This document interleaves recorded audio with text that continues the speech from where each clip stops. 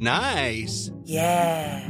What you're hearing are the sounds of people everywhere putting on Bombas socks, underwear, and T-shirts made from absurdly soft materials that feel like plush clouds. Yeah, that plush. And the best part? For every item you purchase, Bombas donates another to someone facing homelessness. Bombas. Big comfort for everyone. Go to bombas.com/ACAST and use code ACAST for 20% off your first purchase. That's bombas.com/ACAST. Code ACAST. Burrow's furniture is built for the way you live. From ensuring easy assembly and disassembly to honoring highly requested new colors for their award-winning seating, they always have their customers in mind. Their modular seating is made out of durable materials to last and grow with you. And with Burrow, you always get fast, free shipping. Get up to 60% off during Burrow's Memorial Day sale at burrow.com/ACAST. That's burrow.com/ACAST. burrow.com/ACAST. Millions of people have lost weight with personalized plans from Noom. Like Evan, who can't stand salads and still lost 50 pounds. Salads generally for most people are the easy button, right? For me, that wasn't an option. I never really was a salad guy. That's just not who I am. But Noom worked for me. Get your personalized plan today at Noom.com. Real Noom user compensated to provide their story. In 4 weeks, the typical Noom user can expect to lose 1 to 2 pounds per week. Individual results may vary.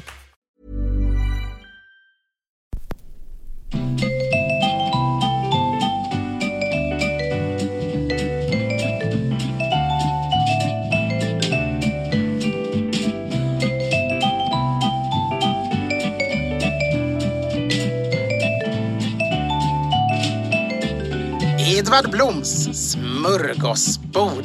Hej, jag heter Mats Ryd och jag sitter här tillsammans med Edvard Blom. Ja! Och den här podden, den filmas. Ja, för första gången, och vi vet inte om det är första ända eller om det är första en rad av många gånger, så testar vi i alla fall och låter en kamera stå där. Hej kära tittare också. Hej kamera. Och kära lyssnare, för vi kommer ju framförallt vara en podd. Men vi filmar den och lägger ut på min YouTube-kanal och ser om vi kanske hittar några människor som föredrar att lyssna på oss på det viset. Ja, om ni är nyfikna hur vi har det här i vår lilla studio, vårt lilla kryp in när vi inte är ute på dekadenta långluncher. De dekadenta långluncherna kanske är roligare att filma, för här sitter vi i en liten skrubb med lite papper framför oss och men dagen till ära tog jag en ren skjorta. Det brukar man inte behöva göra. Till och med. Ja, det behöver man inte göra när man har radio annars. Man kan ta samma gamla radioskjorta gång på gång.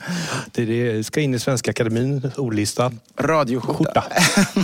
Det är det. Vi ska se, vi går rakt på drycken här. För den ligger i vårt tema egentligen. Vi ska se om vi kan få in den här drycken. Ja, men där kommer Henrik. Vad har vi här, Edvard? Här har vi Vichy Catalan. Det är en av världens bästa mineralvatten. Det enda jag kanske kan tycka är snäppet bättre är Borjomi från Georgien. Men det bägge, alltså, man vill ju dricka de 10 bästa mineralvattenena ofta och vid olika tillfällen. Och ska man bara ha 3 mineralvatten hemma i sin källare, så är det här helt klart ett av dem man ska ha. Skål! Ja, och det finns många anledningar till att vi sitter och dricker Vichy Catalan. Ja. Ett är att vi var ute på galej igår. Ja, det var vi. Och då är det ju bra att återställa saltbalansen. Det gäller både Borjomi och Catalan och alla de här. Det är ett av de mest mineralrika Vichy-vatten som går att få tag på. Lite samarinartat. Ja, Alka-Seltzer. Och igår var vi på NKs invigning. Nej, inte NKs utan NKs saluhalls invigning. Ja, gamla ICA-butiken som låg där i källaren. Ja, det har ju varit lite olika. I riktigt gamla tider hade de ju en litet livs högre upp i varuhuset. Men det var ju lite mer sådär man gick och skulle få chokladdoppade myrägg ungefär. Väldigt lyxigt, gammaldags. Sen tog ICA över ner i NK Livs. La ner det, tack så mycket. Och sen tog Vivo över efter dem och hade det länge. Och sen tog ICA återigen över för vad kan det vara, 15 år sedan. Men nu har det samarbetet slutat och nu har de istället byggt en typ saluhall med massa små aktörer. Och där fanns ju, Melanders har en fiskdisk och en restaurang. Det var stora hälleflundror, marulkar, ostron. De bjöd på ostron och på Skagen. Paradiset har flyttat in med en butik. Ja, och det är liksom den är inte stor, men det är ändå motsvarande. Det kan man säga, det är den riktiga livsmedelshandeln som har allting då som kompletterar de olika små mer saluhalls stånden då. Och de har ju haft den här tillfälliga nere runt på andra sidan gatan kan man säga. I vad är det, 2 någonting och har varit väldigt trevligt. Men den här blir ju mindre, men å andra sidan får man hoppas att det kommer mer folk, för det var ju aldrig jättemycket folk där på den förra. Fast det var så otroligt bra. Ja, det var jättebra. Och inte minst så hade ju AG öppnat sin nya kötthandel där nere också i Salahallen. Och vi är ju AG-fantaster bägge två och älskar. Och där är det både som en restaurang, så man kan äta de här fantastiska rätterna. Vi fick pröva lite olika entrecoter och vi har fått ett brev om det förresten. Ja, entrecote. Men just det, vi kommer inte hinna ta upp det här idag. Vi tar det nästa gång. Men om ni undrar varför jag stakar mig varje gång jag säger detta ord nu. Ja, vi har lyssnare som har gjort oss de är väldigt sura att vi uttalar det för slappt. Utan konsonanten tydligt ljudande. Men det kommer vi till senare. Eller snarare en annan gång. Men det gjorde vi. AG kötthandel, fantastisk. Lejonet och björnet har glassbar.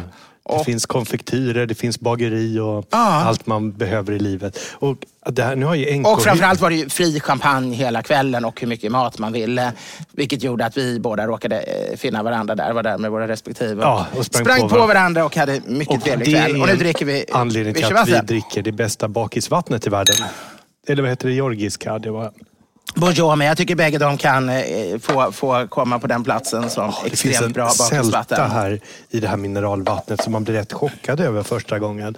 Men när man väl blivit van vid det här katalanska vattnet så kan man inte sluta dricka det. Det är som man har 2 samarinpulver istället för 1 i ett glas vatten. En gigantisk trio som man har sänkt ner. Och det här vattnet, det tappas ur en källa. Det ligger mellan Barcelona och den nordöstra gränsen i Spanien. Ungefär halvvägs mellan gränsen och Barcelona. Och det är karboniserat vattnet när det kommer upp. Just det naturliga kolsyra. Och jag tror att man skiljer åt de här. Och sen så återför man dem i tappningen, den här naturliga karboniseringen. Och det passar ju oerhört bra, för var sitter vi här? Vi sitter på Tonic Studio, men vi dricker inte en tonic. Men Tonic Studio ligger ju på Surbrunnsgatan. Och vad är en surbrunn? Jo, en naturlig kolsyrad källa. Det är så, det visste jag inte. Att det finns liksom lite...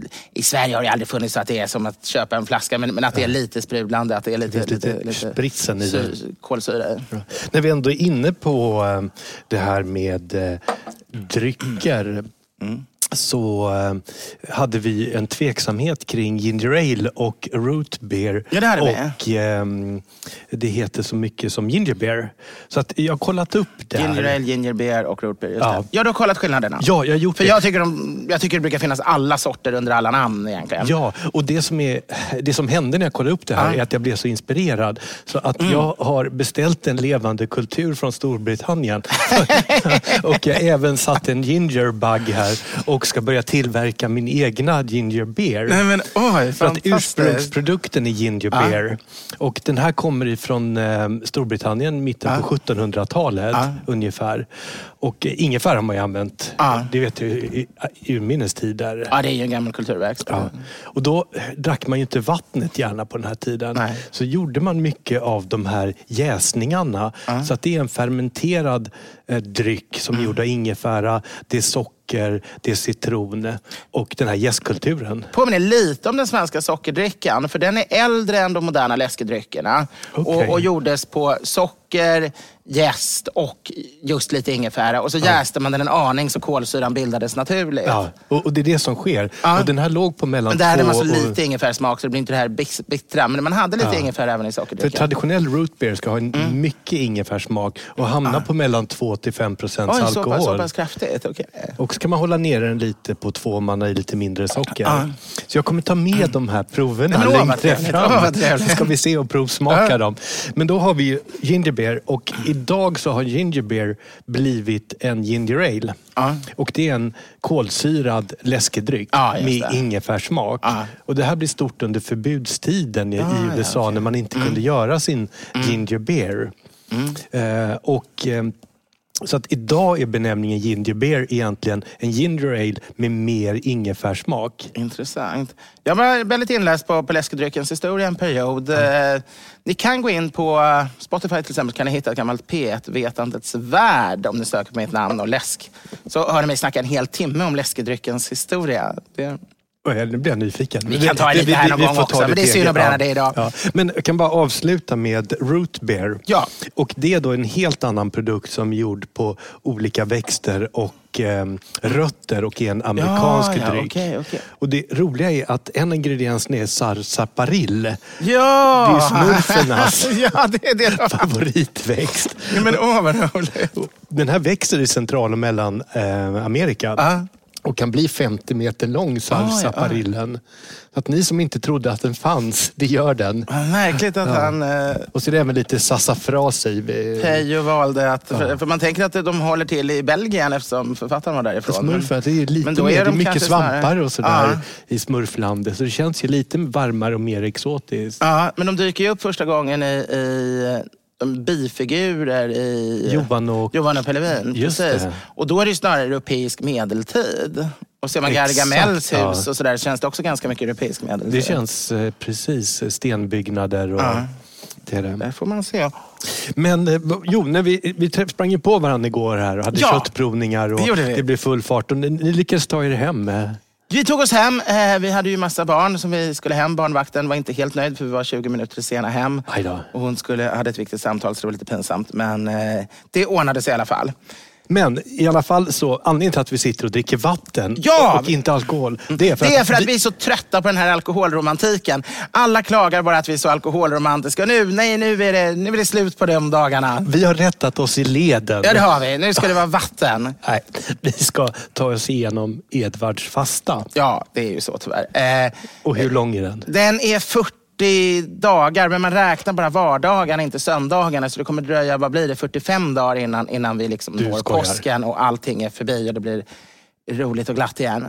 Så vi ska sitta och dricka mineralvatten nu till påsk. Ja, du kan naturligtvis sitta och suga på någon trevlig liten likör eller något, men jag kommer ju vara som en sån här rökare som har slutat röka i tisdags. Alltså dubbelt så rabiat mot rökningen och rökarna som alla andra har, stå här och tala om hur hemskt det är med detta spritjävlen mitt under den heliga fastan. Som en påhittad glutenintolerans. Ja, precis. Det är de absolut argaste. Det är så. Ja, så att... Nej, så det blir inte mycket roligare än så här. Så nu vet ni att det blir väldigt stringenta och ordentliga poddar här några veckor framåt. Ja, vi har fått mycket kommentarer på vår hastighet på rösten. Och jag har en vän vars söner som lyssnar på podden och som... hade reflektionen att ju mer vi dricker desto snabbare pratar Edvard och desto långsammare pratar jag. Och det är nog väldigt sant faktiskt. Jag har en finsk vän, Joa, som är gamla studentkamrater från Tysklandsåren. Och, där var det också väldigt tydligt. Jag blev snabbare och snabbare. Han till slut kunde det nästan en mening mellan varje ord. Han sög på varje... Och det är ju ett sånt otroligt... Man tror att de säger någonting otroligt vist när någon väntar flera sekunder mellan varje ord. Ja, det finns sån eftertänksamhet. Ja, precis. Egentligen var det naturligtvis för att han var berusad, men det fungerade väldigt bra. Medan jag bara verkade som en så här Duracell-kanin på crack. Liksom. Det var ingen som tog mig på allvar. Man sitter och väntar och så kommer det ut rostad lök. Man väntat på meningen med livet. Men så är det, vi har ju haft en underbar vecka bakom oss för det har ju varit fastlagen.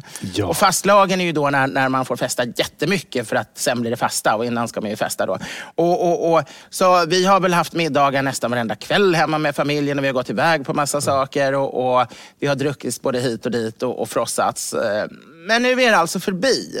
Ja, och nu är den bistra verkligheten här. Nu är den bistra verkligheten här. Och när vi går in i fastan så... Vi pratade om det här förra året också. Men det handlar om att avhålla sig saker som man kanske njuter av lite väl mycket. Ja, precis. Alltså historiskt så hade ju katolska kyrkan mer strikt att det var vissa saker. Man hade inte blivit kött hela fastan. Och några andra saker kanske. Men med tiden och skulle leva enkelt överhuvudtaget. Och ägg, om man går ännu längre tillbaka, till och med var förbjudet. Men i modern tid så säger man istället att man ska avstå något som betyder mycket för en. Något man uppskattar mycket och som präglar ens vardag. Ja, kanske inte just det. Men Särskilt sånt som man har gjort sig lite för beroende av, som spelar en lite för stor roll i ens liv. Så det kan vara dataspel, det kan vara fester och nöjesliv, det kan vara alkohol, det kan vara kött, det kan vara delikatesser. Sen ligger det ju också den här aspekten att man gärna ska ja, om man äter spettekaka varje dag så... Nej, men socker är ju väldigt vanligt att barn låter bli godis under fastan. Och det är många aspekter. Mest handlar det naturligtvis om att frigöra sig från beroende, att göra ett offer inför Gud. Men det handlar också om att man frigör pengar, man kan ge till välgörenhet och frigör tid som man kan göra till annat, att det blir en tid för eftertanksamhet. Och sen blir ju allt annat så mycket roligare, för året runt blir ju mycket roligare om man någon gång låter bli någonting. Sen är det för jäkligt under gång när, om du blir bjuden på en fest du måste gå på och så får du inte dricka någon alkohol. Det är ju dötråkigt att gå där mellan rummen och se alla glada människor Hallå, det lyfter liksom inte. Vi är inte alkoholromantiker längre. Nej, vi är ingen alkoholromantik. Det är beroende människor med problem. Ja, just det är det vi talar om. Nej, men tänk att du är nybliven icke-glutenallergiker. Men det finns ju massa saker man kan göra. Nykter som är jättekul. Men många typer av våra umgängen är faktiskt skapade efter alkohol. Skulle man ha om alla ens vänner var helnyktra och man själv var helnykter, då skulle man behöva ha mer aktiviteter på sina fester. Det skulle bli för långtråkigt att bara låta dem gå omkring 8-9 timmar mellan köket och vardagsrummet och småprata med varandra och ha lite chips utan det bygger på alkoholen, gör att allting går mycket snabbare, allting blir lite uppitchat liksom allting. Nyktra måste ha någon femkamp eller någon frågesport eller mycket charader och gitarrunderhållning och det är väl så man försöker överleva fastan också, antar jag. Man har en liten stråkkvartett hemma hos sig på middagarna. Jo, det är klart, men man kan ju lyssna på Wagner i 4,5 timmar på operan utan fullt nykter, utan att det alltså då är det helt ointressant om man har druckit för eller efter. Snarare så blir man bara störd. Alkoholen kan som Mr. Jojk kanske skulle få en renässans. Ja. I den här underhållsbristen är det. Så att för din del här nu så blir det alkoholen som kommer bli... Jag kommer hålla ner på det och kanske låta bli det helt. Men om vi ser på nykterhetsrörelsen i Sverige, när vi ändå är inne på temat. När kommer den? När kommer man med de här moraliska... Ja, alltså man kan ju säga att nykterhetsrörelsen kommer ju... Det är ju ett barn av 1800-talet mycket. Det har ju funnits sådana där som Karl XII som inte drack alkohol och så funnits enstaka som inte velat dricka alkohol för att de tyckte att de blev trötta och slappa och att det inte varit något positivt eller inte tyckte om det bara. Men det organiseras ju på 1800-talet och den tidiga nykterhetsrörelsen, den är emot fylleriet. Den går emot brännvin och särskilt i bondemiljö där bonden super upp pengarna och inte kan sköta gården och därför barnen svälter. Just det. Men då är den fortfarande för öl. Den tycker det är väldigt bra på 1840-talet när den då tyska ölen introduceras i Sverige som blir ett bättre alternativ som är ett godare, mer hållbart öl. Då tycker de att det är en fördel, många i nykterhetsrörelsen, för att då folk kan sluta att dricka brännvin och bara dricka den svaga ölen istället. Så helnykterism, och det är därifrån det ordet kommer. För en normal nykterist då betydde inte absolutism, utan man behövde orden absolutist eller helnykterist sen när det börjar komma in de som tycker att det ska vara totalt inget. Och det är som vegetarian, vegan och olika grader av precis. Och man kan säga att den skandinaviska nykterhetsrörelsen, den åker över Atlanten till USA. Och där bildar svenska amerikaner de här logerna inspirerade från frimurare och andra typer av herrklubbsordenssällskap, fabrikal och sådana här. Alla de där har ju druckit alkohol, men de tar samma form.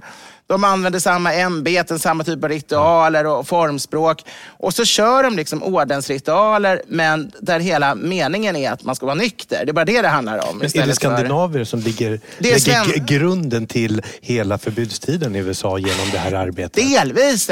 Det kanske jag får gå för långt. Jag är för okunnig om det för att kunna säga. Men de har spelat en roll i alla fall. Det är åtminstone svenska amerikaner som grundar den här typen av International Order of Good Temple, alltså IOGT och NTO. Och den typen. Och sen går de ju tillbaks till Skandinavien, kommer tillbaka med svenska amerikaner som återvänder och etableras här. Och då blir nykterhetsrörelsen mycket mer radikaliserad, kan man säga. Och mot slutet av 1800-talet, så mot sekelskiftet 1900, det är då de börjar dugga tätt de här väldigt, väldigt starka förbuden. Och det är lite lustigt för att 1850 någonting, mitten av 1800-talet, då super svenskarna som värst. Då är det livsfarligt och det är ganska hemskt.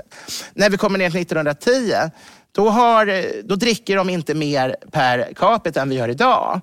Vilket väl många av oss tycker är en ganska normal. Då är vi ändå i slutet på den stora puncheran, eller hur ligger vi i den stora... Och det får väl säga, borgerligheten har inte minskat lika mycket som... Det är framförallt det vanliga folket som har tagit sitt förnuft till fånga och slutat att supa så mycket. Vad är det som har motiverat dem till det här? Det är nog mycket nykterhetsrörelsen. Både för att många har engagerat sig, men också att det har skett upplysning. Men den biter inte på borgarna. Sen är det en modernisering också av saker och ting. Att det inte funkar riktigt. Det är ju lite som ofta ändrar samhället karaktär och plötsligt kan man inte vara full på jobbet längre.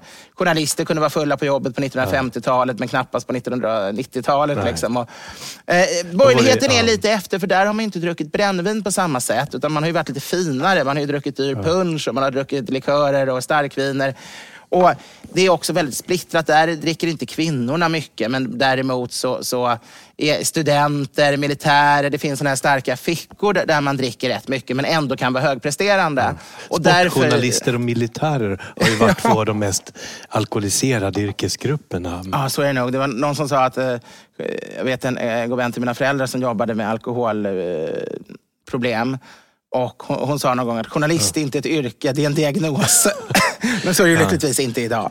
Jag var i Moskva i slutet på 90-talet och då hade öl slagit igenom väldigt hårt. Just det, mycket tack vare att svenska Carlsberg började starta dotterbolag och tillverka bra öl. För det var ju helt odrickbar öl som var innan. Men då när man satt på tunnelbanan på morgonen i Moskva, då satt ju folk med en ölburk istället för en Coca-Cola-burk och läste rysk poesi på väg till jobbet.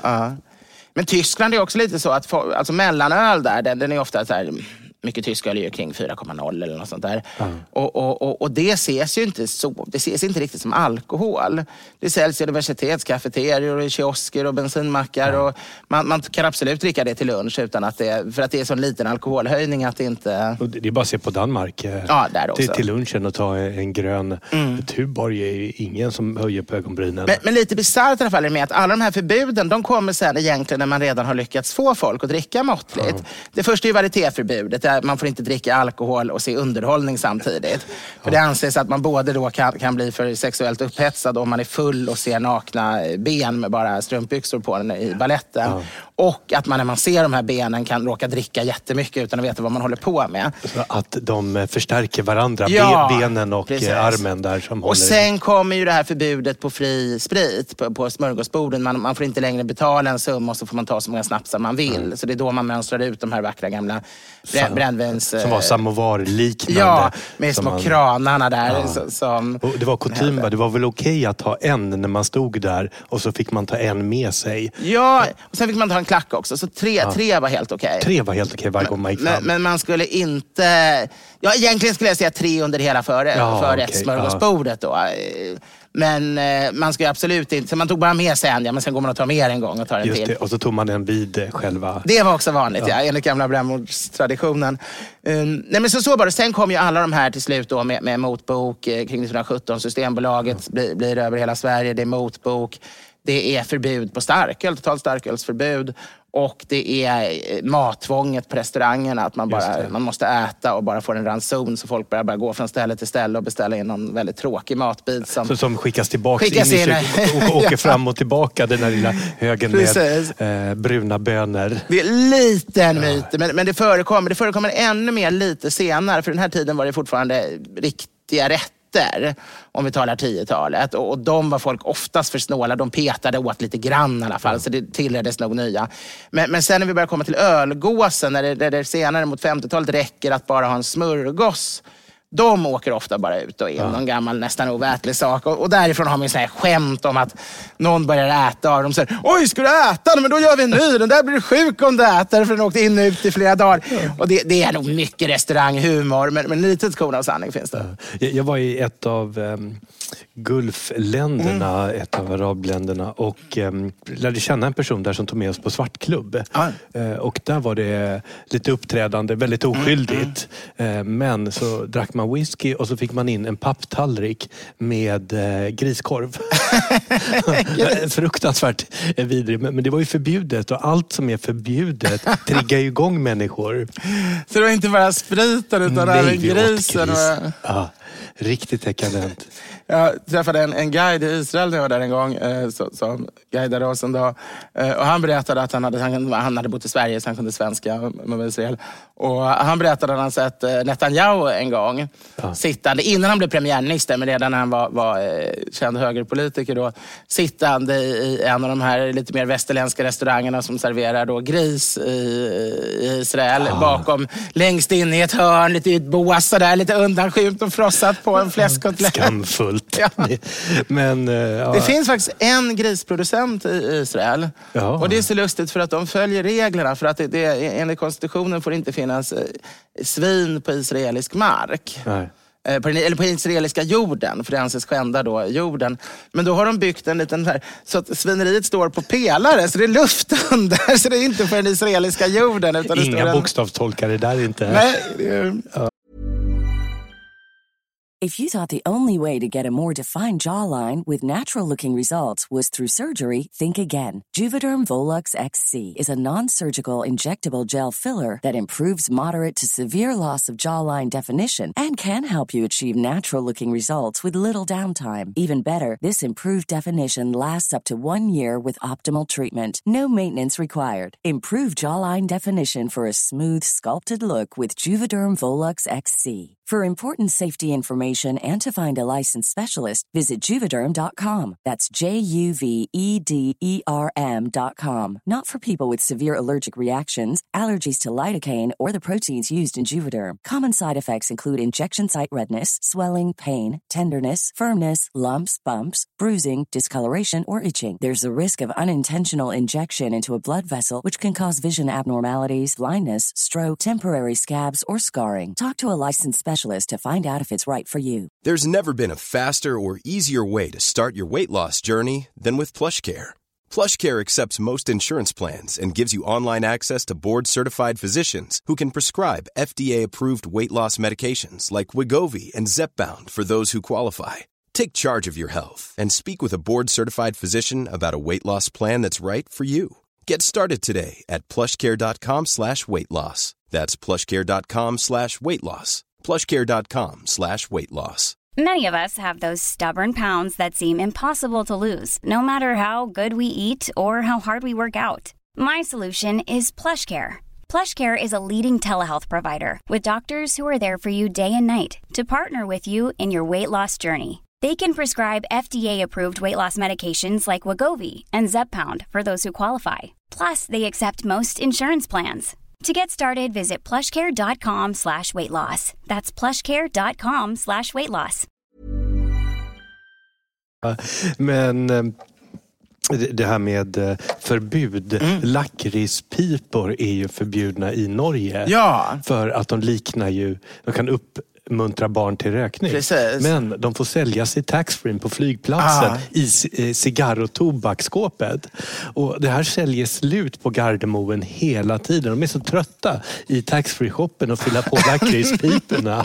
För det är ju status att kunna bjuda på en middag. Här har vi en förbjuden lakritspip. Det är som elefantölen på 60-talet. Ja. Liksom, att då visste man att man varit ute och rest för de inte såldes i Sverige. För att, vad hade den för alkohol? Det var en 7, 8, 9? Ja, det var det nog. Någonstans där. Så det, men det är ju roligt för att jag läste i Svenskan häromdagen stod det om EU-myter. 7 sådana här myter om EU. Och det är ju alltid intressant. Och det är ju väldigt irriterande att folk hittar på de här myterna för att försöka sabotera EU. Ja. Samtidigt har ju väldigt många av dem är så pass intelligent gjorda att de har ju ett korn av sanning. Och det kunde Svenskan kanske ha tagit upp lite mer. För de skrev det här att det är en sån här, det är ju en löjlig myt det här att man inte skulle få svensk glögg. Men där har det ju bevisligen så att man får inte kalla det glögg om man har massa brännvin i glöggen. Och det är ju den mest gamla svenska traditionen. Man får ha det med konjak eller ett vindestillat. Men enligt EU-reglerna får glögg och glühwein och alla de här vänchås gäller samma regelsystem. Och då kan man inte spetsa det med brännvin. Och därför heter ju de här blossas med brännvin och blossas med rom heter ju inte... De heter ju bara 5 stjärnor, blossa stjärnor. De har inte tryckt glögg på. Ja. De håller på att rätta till det, men de har försökt i flera år att få ordning på det. Och fortfarande får man inte. Och ändå sägs hela tiden det här att det är en myt om EU. Ja. Och det är ju inte riktigt en myt, för det är ett korn om sanning. Det är en viss typ av glögg som faktiskt inte får kallas glögg, fast den är den mest traditionella. Och samma sak med lakritspiporna. Det var också, de tog upp det där att det är en myt om EU, att man inte skulle få lakritspipor.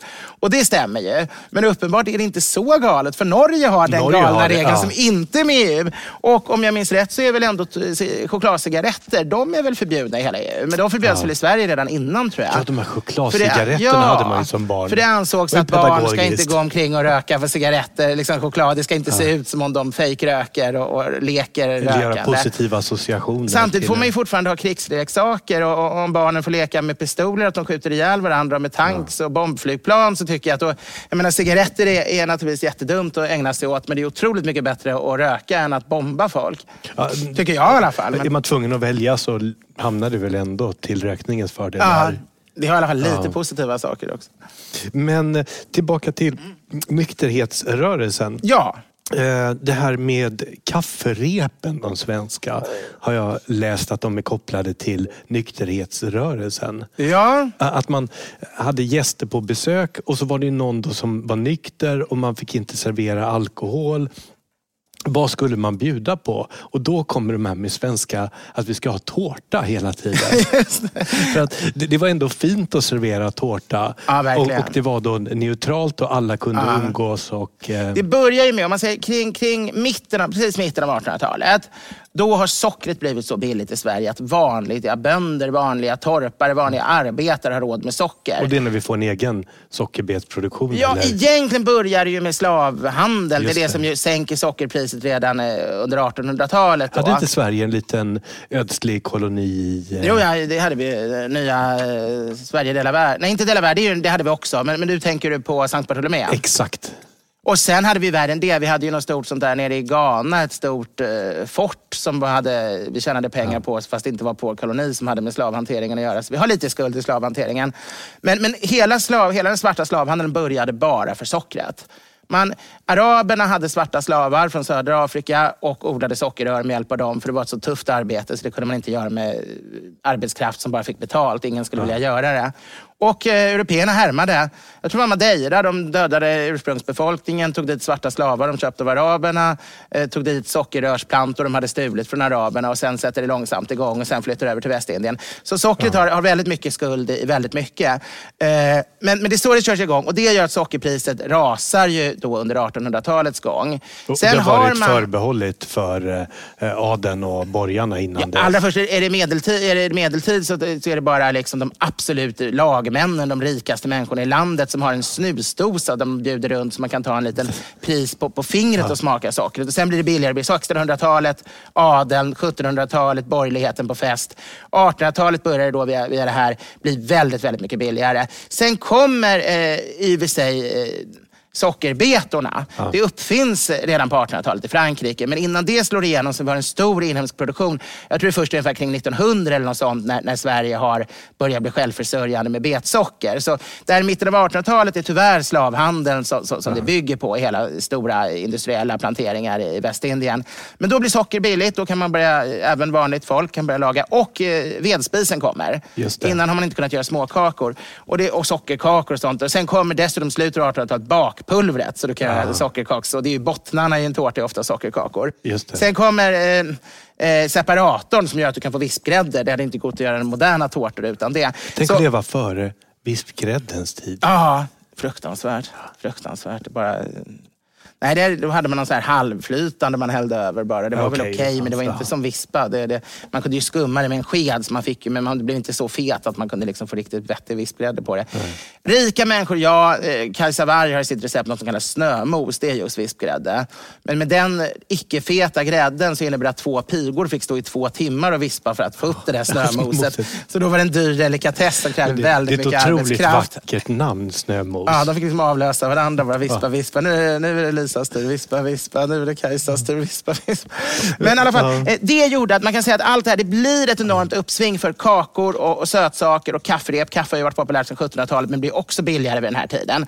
Så det ligger redan latent, alltså att det blir mer socker, mer kafferep. Men sen har du helt rätt att inom då nyktra då har man ju inga andra laster och då är det kaffet och sockret som är de laster som är tillåtna. Det är de tillåtna drogerna. Tar man bort då alkoholen så blir det mycket mer socker och kaffe. Och det gäller ju än idag. Nu har det ju minskat ner det där inom frikyrkorörelsen. Det är inte lika hårt helnyktert som det var bara för 20 år sedan. Men det finns fortfarande de kretsar inom frikyrkorörelsen där det verkligen är helt absolut helnyktert. Och bröllop och fester och födelsedagar och sådär. Det är ju enormt frossande i kaffe och socker. Så man är ju helt koffeinstirrig och sockerhög. Det är liksom som någon form av det är uppenbart starkt drogpåverkade människor som går omkring där och skakar med händerna och stirrar med blicken av allt detta socker och kaffet. Ska vi ta ett poddavsnitt med kaffesocker och så kan vi se hur vi kan komma upp i vilken hastighet vi kan komma upp i. Jag tror tyvärr med min diabetes så ska jag nog undvika den sockermängden, men det kunde bli för. Jag vet som barn första gången jag var på Öland och slog det högar med skördade sockerbetor. Ja, just det. Och fick prova en sockerbeta. Jag var ju så besviken. Man har ju sett Willy och chokladfabriken och trodde att en sockerbeta när man bet i den skulle vara så otroligt söt och god. Det är de inte. Jag har aldrig prövat. Man utvinner ju sockret, men det är ju inte en extremt hög koncentration. Nej. Så att det är gott att gnaga på henne. Kokta, rödbetor är ju väldigt söta när man äter dem kokta, eller morötter. Kokta blir det säkert bättre. Men råa är klart att det... Som barn var det. Min faster hade sommarjobb och låg på Öland och rensade sockerbetsfälten, för det var man tvungen att göra för hand. Idag antar jag att de har någon mer mekanisk variant. Ja. Min Vichy Catalan är tyvärr slut. Ja, det är lite mer måttfullt lagd. Det går lite snabbt att dricka nyktert liksom. Sådär. 45 dagar. Ja, är det så mycket kvar? Ja, det är det nog. Vårt nya poddliv. Ja. Jag undrar om du kommer hänga med här. Eller om du någon dag så kommer dit en ersättare istället. Kommer dit någon frejdig helnykterist med glatt leende och börjar sjunga nykterhetsvisor. Med frikyrkofrilla. Precis. Så frågar jag, var är Mats? Jag är Mats, säger han. Det är nu jag ska ordna fram den här flaskan med Chateau du Chem som jag lovat att vi ska dricka. Fy vad grymt! Sitta och korka upp. Det där är det. Alltså jag är inte fanatiker. Jag brukar innan alltså man tar ju olika fastelöften varje år, så det är inte så att jag varje år just låter bli alkohol. Det kan vara lite olika saker, det var man befinner sig i livet. Så, men det är ju en ganska vanlig sak för mig att göra. Och vissa år har jag vet jag att jag har haft ett bröllop eller det har varit White Guide-galan eller något, och då har jag gjort ett undantag. Då säger jag att jag ska låta bli alkohol för 43 av de här 45 dagarna, men inte de 2 tillfällena. Om det är någon sån här gigantisk sak. Men däremot är det ju ett problem om det kommer någon sån här otroligt rolig sak efteråt, när man inte har begärt undantag. Då kan man ju inte bara ändra sig eftergång. Och det är så otroligt plågsamt om någon tar upp någon sån där raritet som man vet att man aldrig kommer få smaka igen. Det var ens enda chans när man var ung och plötsligt var det äkta champagne om någon årgångssort, och då drack man ju aldrig äkta champagne när man var 19-20 liksom. Man bara tittade där suckstad. Men samtidigt ska det ju vara, det säger alla andra i alla fall. Säkert alla icke-katoliker, de är alltid väldigt så här, snabba och säga, ja men du har ju valt det själv och det ska väl svida, det ska väl göra ont också. Det måste ju vara något du ska avstå från. Andra katoliker är mycket mer måttfulla, vet att det inte är så roligt att avstå fasta och sådär. Och att man framförallt att man inte ska lägga sig i vad andra gör, utan att det är en sak mellan sig själv och Gud. Men folk tycker mycket om att hålla på och påpeka. Och det är en jättefara nu att jag talar om fastan här och offentligt. För det gör ju att jag kan ju verkligen inte, om jag kommer på någon mingel och de har en rysk kaviar och jag ställer mig bäst leva i det där, då kommer det ju komma fram 30 personer och säga, ja hur var det med fastan? Ska du inte vara återhållsam och låta bli delikatesserna? Jag gör en uppmaning till alla lyssnare att ser ni Edvard ute på lokal med en flaska champagne eller kaviar eller någon annan form av excess, så får ni rapportera in det till podden @edvardblom. Ja, precis. Vad har vi för någonting? Podden @edvardblom.se. Ja, det är alltid du som säger den. Det är jag som jag tappar den helt. Vi slängde ut, det här har jag helt glömt av. Vi var ju på Lisa Elmqvist och spelade in. Ja, det var vi. Med Frida här som även hade gjort en saffransdelikatess. Just ett saffranspannkaka. Ja, den var gudomlig. Min hustru var väldigt glad också när jag kom hem med den. Och det blev ju en ganska blöt och lång lunch det där. Ja, det blev det. Och där tydligen så slängde vi ut. Ibland kommer vi inte alltid ihåg vad vi har pratat om. Men där slängde vi ut frågan att man skulle mejla in vad är värre än ärtskott. Just det. Och det är ju en väldigt stor fråga. För kan något vara värre än ärtskott? Och där blev vi väldigt glada att vi hade ställt den här. För att nu har vi fått lite kommentarer. Jag tycker rucola, senapskålen kan vara värre än ärtskott. Jag var på en restaurang för en tid sedan där det var så mycket rucola att det i botten på tallriken bara var rucola kvar. Det är sällan jag inte tömmer tallrikar, men rucola är så otroligt dominant. Och det här är från Andreas Lindholm. Vad säger du om rucola? Jag tycker väldigt mycket om senapskål, men det ska ju användas på rätt sätt. Och allting som man bara har som någon form av utfyllnad. Man lägger maten på en berg av rucola för det ska se snyggt ut. Men det är inte tänkt att gå och äta på det viset. Men rucola är ju som godast när man till exempel mixar och smaksätter färskost med det. Eller man finhackar det och häller olivolja över. Men det behöver någon form av dressing. Det blir lite som om man är en häst som står och betar om man bara ska äta massa rucola. Men jag gillar den där starka, intensiva smaken. Men det är mer en smaksättare än att det är ju faktiskt mer en krydda än en sallad. Hej och tack för en fantastisk podd från Linda Westerby. Tack Linda. Något som är värre än ärtskott är ringlad chokladsås söt balsamico-reduktion över maten. Ja, nu är vi tillbaka på 90-talet var det. Ja. Det här var väldigt, jag är benägen att hålla med. Den här konferensgårdsbalsamikon som alla hade överallt. Varenda stadshotell.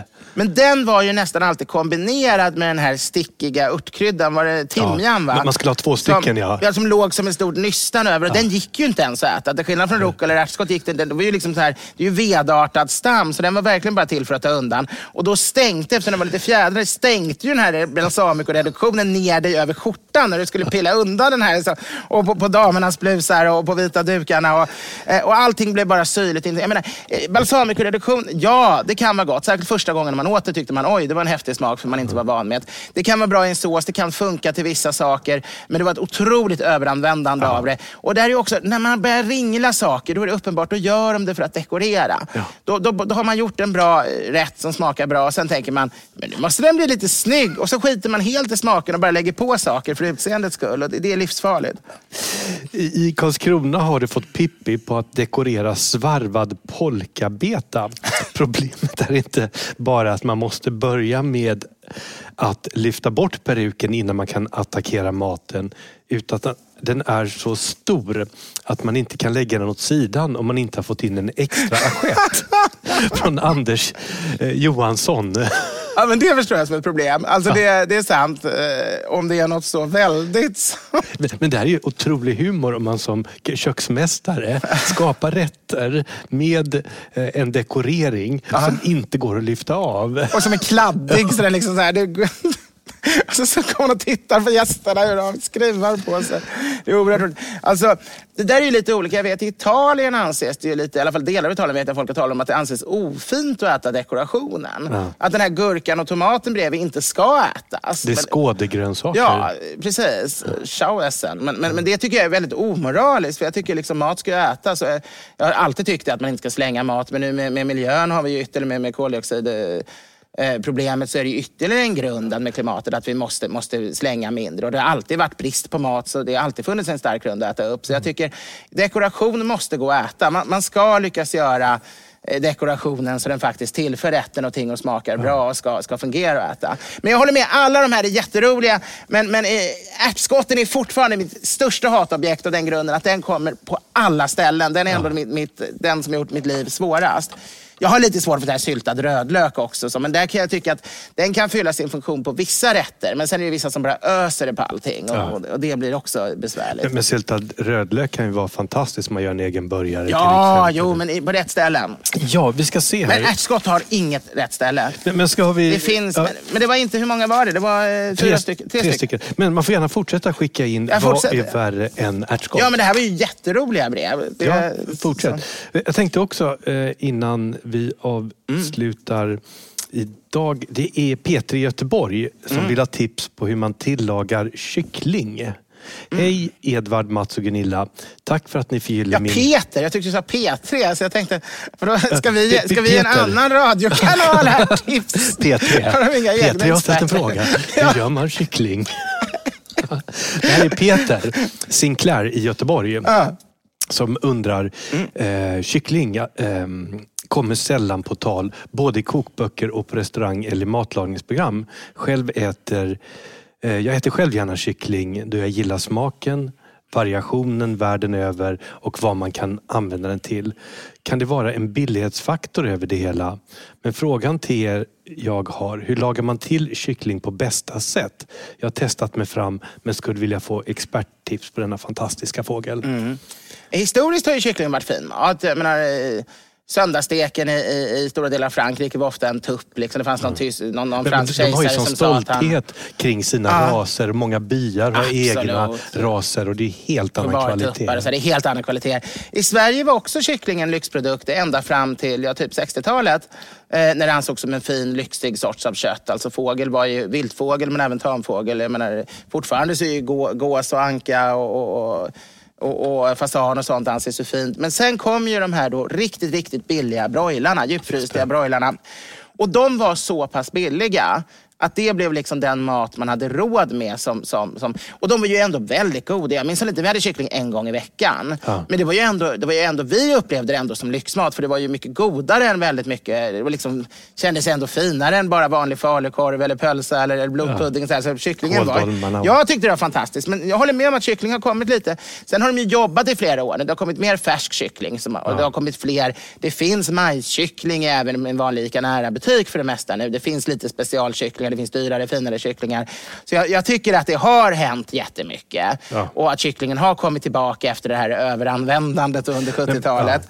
Men där tycker jag att svenska politiker har ett ansvar. Ja. Jag tycker att Annie Lööf ska ta och ge bidrag till att man ska inventera vilka kycklingraser som finns kvar i Sverige och vårda dem och se till att vi får hållbara stora bestånd. Det vore ju jätteroligt med att inte bara ha någon utländsk standardras som går jättesnabbt. Vi har pratat om ett av våra första poddavsnitt. Det finns ju 3 stycken kommersiella kycklingsorter. Vad heter Cobbs, Rowan och en till. En är amerikansk, en är tysk och de här är otroligt ocharmiga egentligen. Absolut. Och sen är det ju kosten också som naturligtvis också påverkar väldigt mycket. Men trevliga recept, Peter. Liksom. Jag har ett här. Men börja med det. Så kan du få fundera lite. Jag slängde ur den här. Den kom som ett vikskott från 11 meters linjen i handboll. Nej, jag ska inte försöka prata sport. Det blir inte bra. Jag kan ingenting om sport. Jag vet inte. Det lät bra. Det låter som skytte. Då är det Heston Blumenthal har ett kycklingrecept som jag använder mig ofta. Och då lägger man kycklingen i saltlag över natten dagen innan man ska tillaga den. Och sen tillagar man kycklingen. Man kan ju fylla den. Jag gillar att lyfta på skinnet och få in smör under skinnet och även lite kryddning. Och... En del använder ju en kanyl. Det vet jag läkare ofta tar hem. Och så smälter de smör och så bara injicerar de det i köttet. Och får upp fettat lite. Och man tar en hel kyckling och där ska man skära av själva låren där och öppna upp så att de spretar ut lite för att få en jämnare temperatur och bättre tillagning. Så att det här att knyta ihop skapar bara punkter i kycklingen som inte blir tillagade medan resten är klar. Det är bara om man ska brittisk liksom fylla den med någonting som det är vettigt. För det har man ju vuxit upp med att man ska knyta ihop kycklingen. Nej, så det är ett jättebra tips. Skär upp och dra isär lite grann låren. Och sen då har man den här marinerade saltlakeskycklingen då. Och så lagar man, jag tror 3 timmar på runt 80 grader. 70 grader. Och sen tar man ut den och låter den vila i 45 minuter. Och sen drar man upp ugnen på max och sen in och så bara bränner man av skinnet och får den här knusprigheten. Vad härligt. Och den här ganska sältan känns ju såklart. Och så det här jämnt tillagade. Man vill ju ha en temperatur på runt, jag brukar lägga mig på 62 grader i kycklingen. 60 måste den ju passera för att man ska vara säker. Det här är gudomlig. Jo, man ska ju aldrig äta kyckling rå, alltså röd, för den, det har ju de här... Kyckling carpaccio är inte så stort i Thailand. Nej. Eller flinta steks carpaccio. Kackelibax jag brukar kalla det.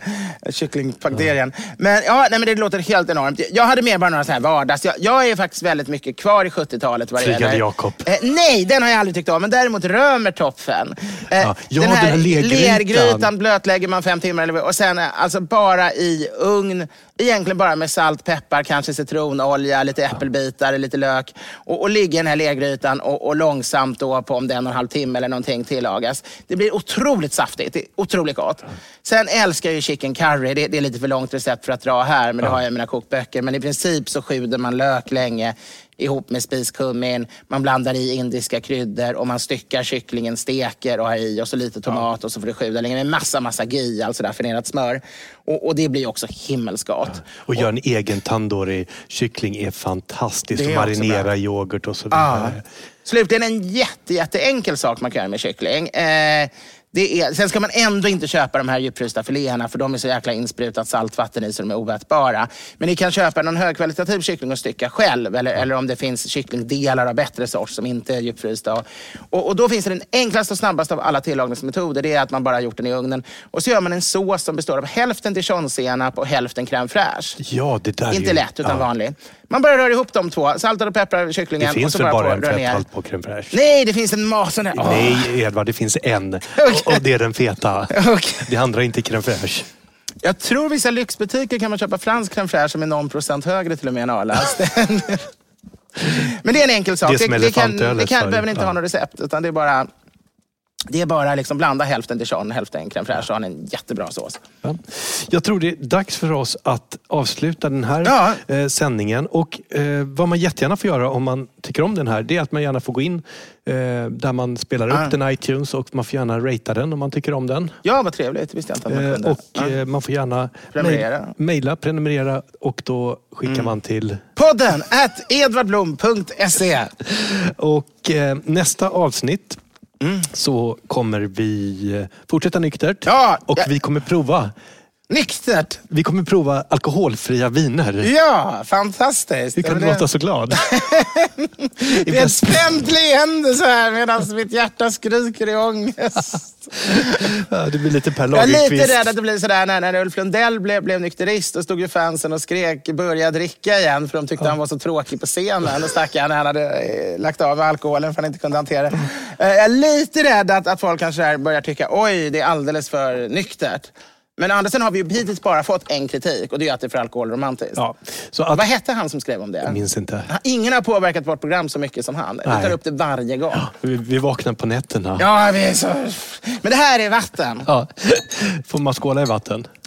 Skål. Vi ses nästa vecka. På återseende, hörande. Hörs nästa vecka. Hej då.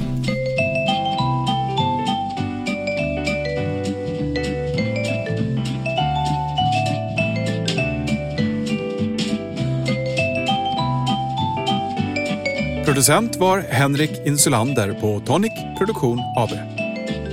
Edvard Bloms smörgåsbord.